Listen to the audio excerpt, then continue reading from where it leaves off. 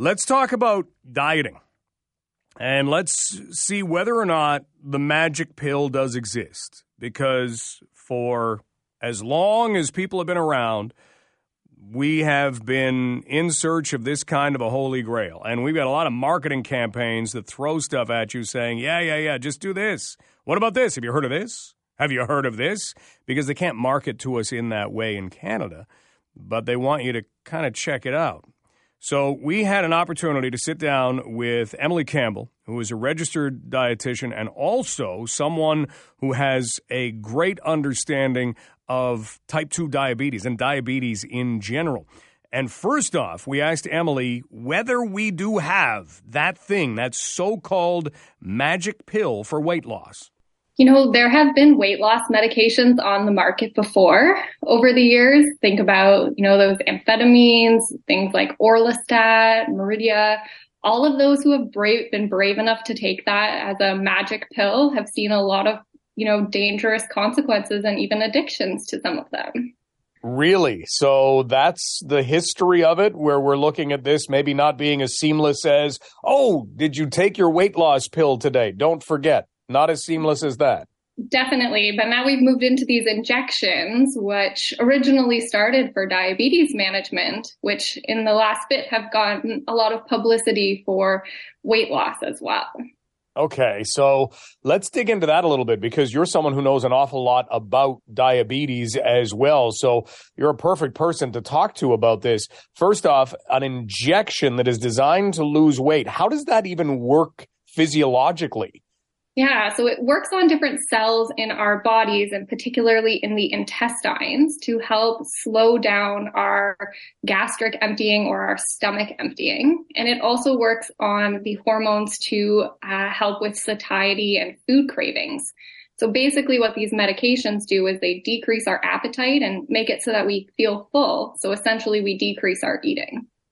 And that right there doesn't sound too bad from a very uneducated individual. If you're slowing things down and if maybe a craving is going away, what are the problematic possibilities?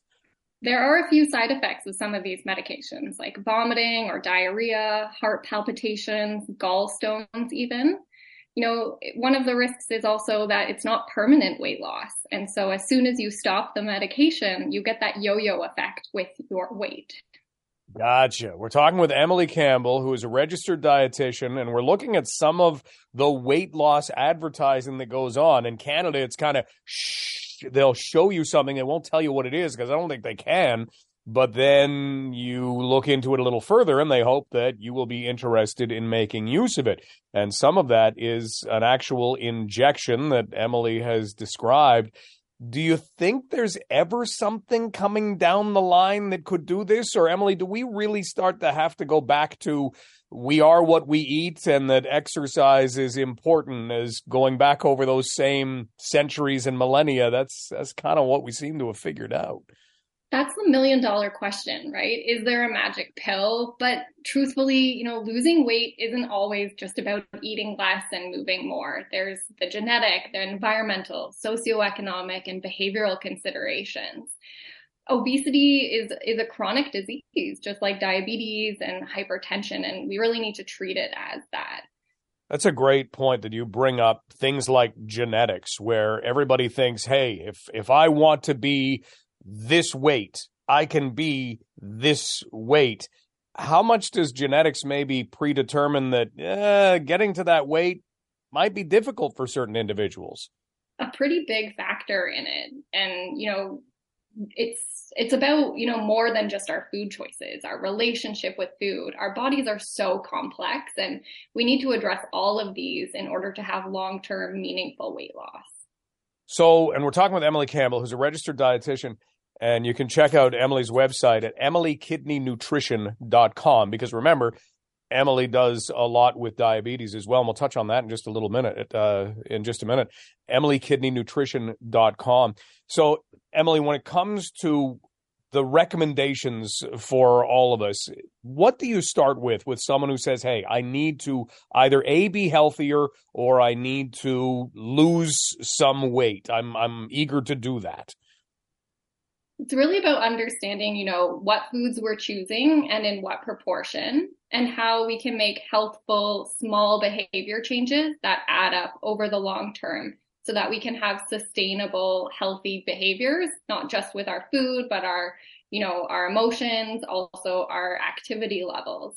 And when we think about, making these habits, going from 0 to 100 doesn't really set us up for success.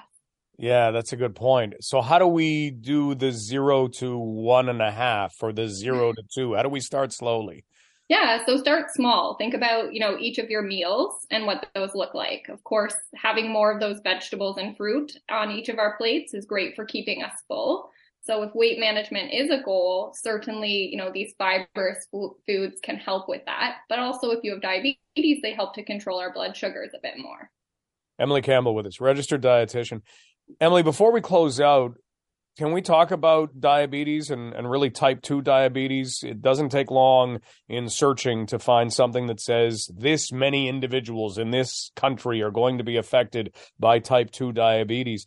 What are recommendations if someone wants to make sure that they're doing what they need to avoid one day being diagnosed with having type 2 diabetes? Yeah, so certainly, our foods, our physical activity, stress management, these are all things that we can start to work on. March is actually Nutrition Month. And so connecting with a registered dietitian is an opportunity to kind of holistically help you with all of these aspects. Great stuff. Well, Emily, thanks for spending some time with us today and talking about all of these things. Really appreciate it. Thanks for having me. Registered dietitian and diabetes expert Emily Campbell joining us. So no magic pill, and be careful because anybody saying, hey, use this injection is actually offering up potentially a diabetes treatment that might cause people to lose weight.